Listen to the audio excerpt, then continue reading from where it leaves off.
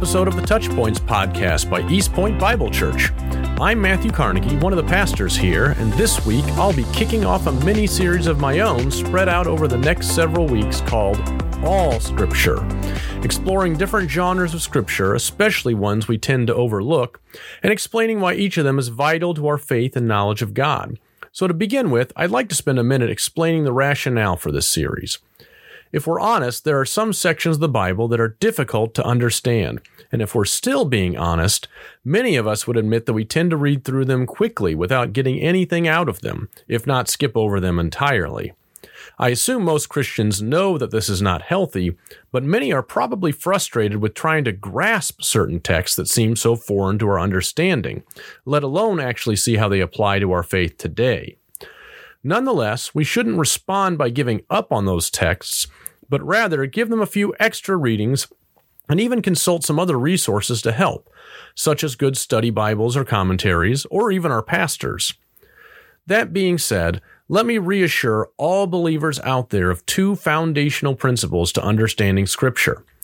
The first is that all believers have the Holy Spirit inside them, illuminating His Word when we approach it with humility and faith. Meaning, no matter how difficult a text is, every believer should be able to get something out of it that will strengthen his or her faith. That means that while those other resources I just mentioned are useful for getting the most meaning out of a text, everyone can get something out of a text. We can all take confidence that God wants His Word to be understood by His people. The second principle to remember is what Paul reminds Timothy in 2 Timothy 3:16 and 17, that all Scripture is God-breathed and profitable for our faith, meaning all of it is inspired and meant for God's people to learn and use to know Him better. Some believers get excited about the beginning and end of God's Word, but they treat the middle of their Bibles as flyover country, skipping some of the parts of the Old Testament that are hard to understand and picking up again when the Gospels start.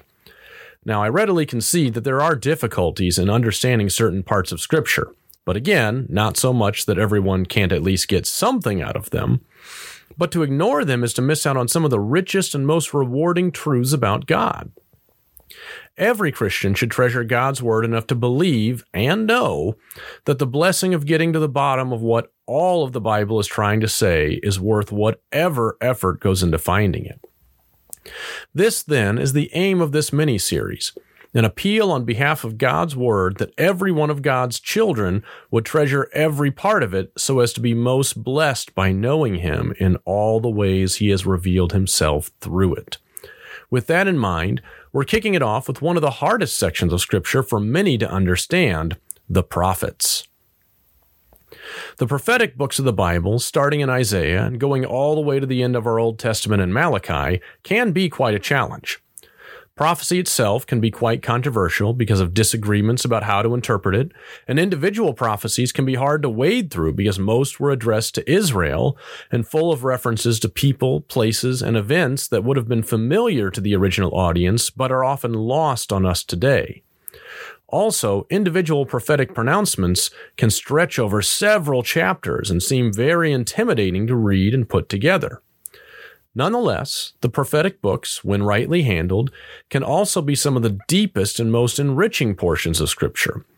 Specifically, I want to highlight 4 key blessings we get from studying this portion of Scripture. The first is that reading prophecy keeps our perspective grounded.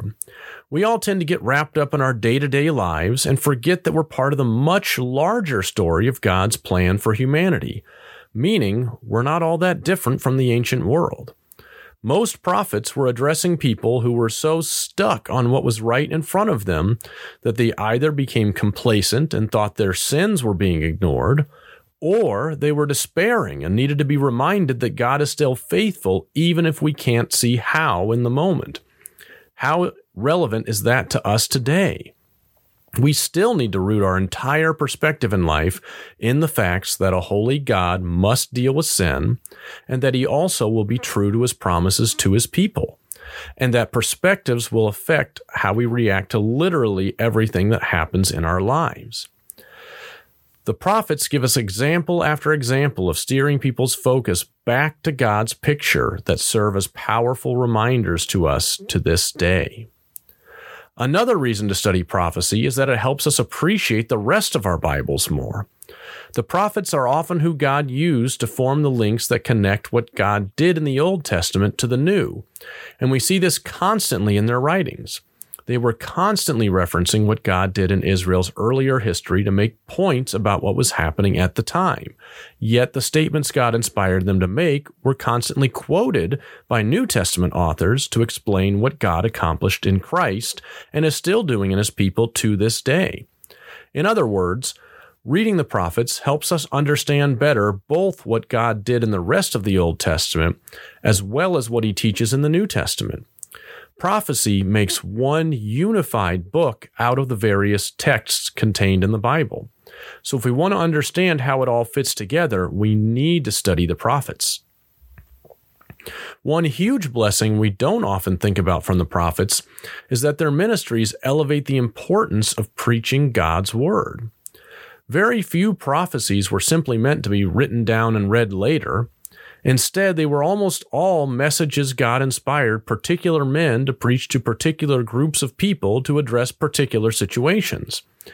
We want to celebrate that God inspired them to write those messages down with content that still teaches his people to this day, but we can't lose sight of the fact that God's first response to his people has always been to have faithful men proclaim his word to show them his will.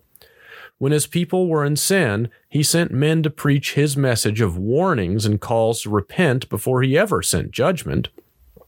And when his people were in despair, he sent men to preach messages of hope to carry them through. But he always ministered first and foremost to his people through his preached word.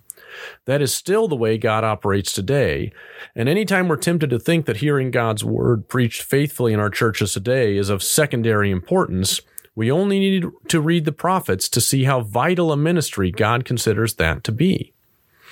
Finally, we ought to all treasure the prophetic books because of the unique way they reveal who God is. All Scripture is ultimately revealing who God is, but different kinds of texts do so in different ways.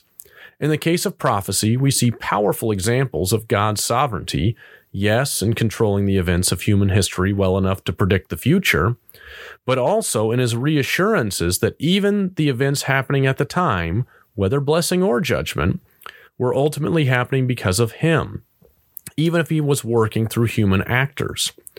We also see what his justice and faithfulness really mean by seeing them worked out through his people.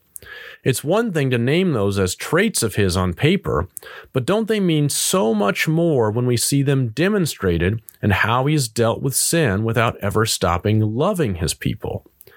It's the same with many other traits of his. The prophetic books put meat on the bones of how we describe God by demonstrating what those traits mean in action.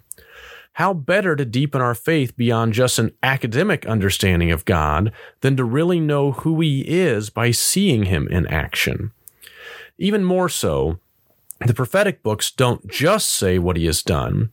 Because he is sharing his words to his people, we also get to see into God's heart behind how he acts as he shares the reasons why he has chosen to act the way he does and the priorities of his that motivate his actions. All of us in Christ need to know more of God's heart to know more of God himself and keep our faith from becoming too abstract. And the prophets are one of the best places in his word to see that. Well, I hope I have made my case well for why every Christian should not only stop treating the prophets as flyover country in our Bibles, but even learn to treasure and drink deeply from them as the unique portion of God's word he intended them to be. More importantly, I hope you spend the time in them to see these truths for yourself. I pray this has been edifying to you as we seek to glorify God in all the ways he has chosen to reveal himself to us. Have a great week in the grace and peace of Jesus Christ.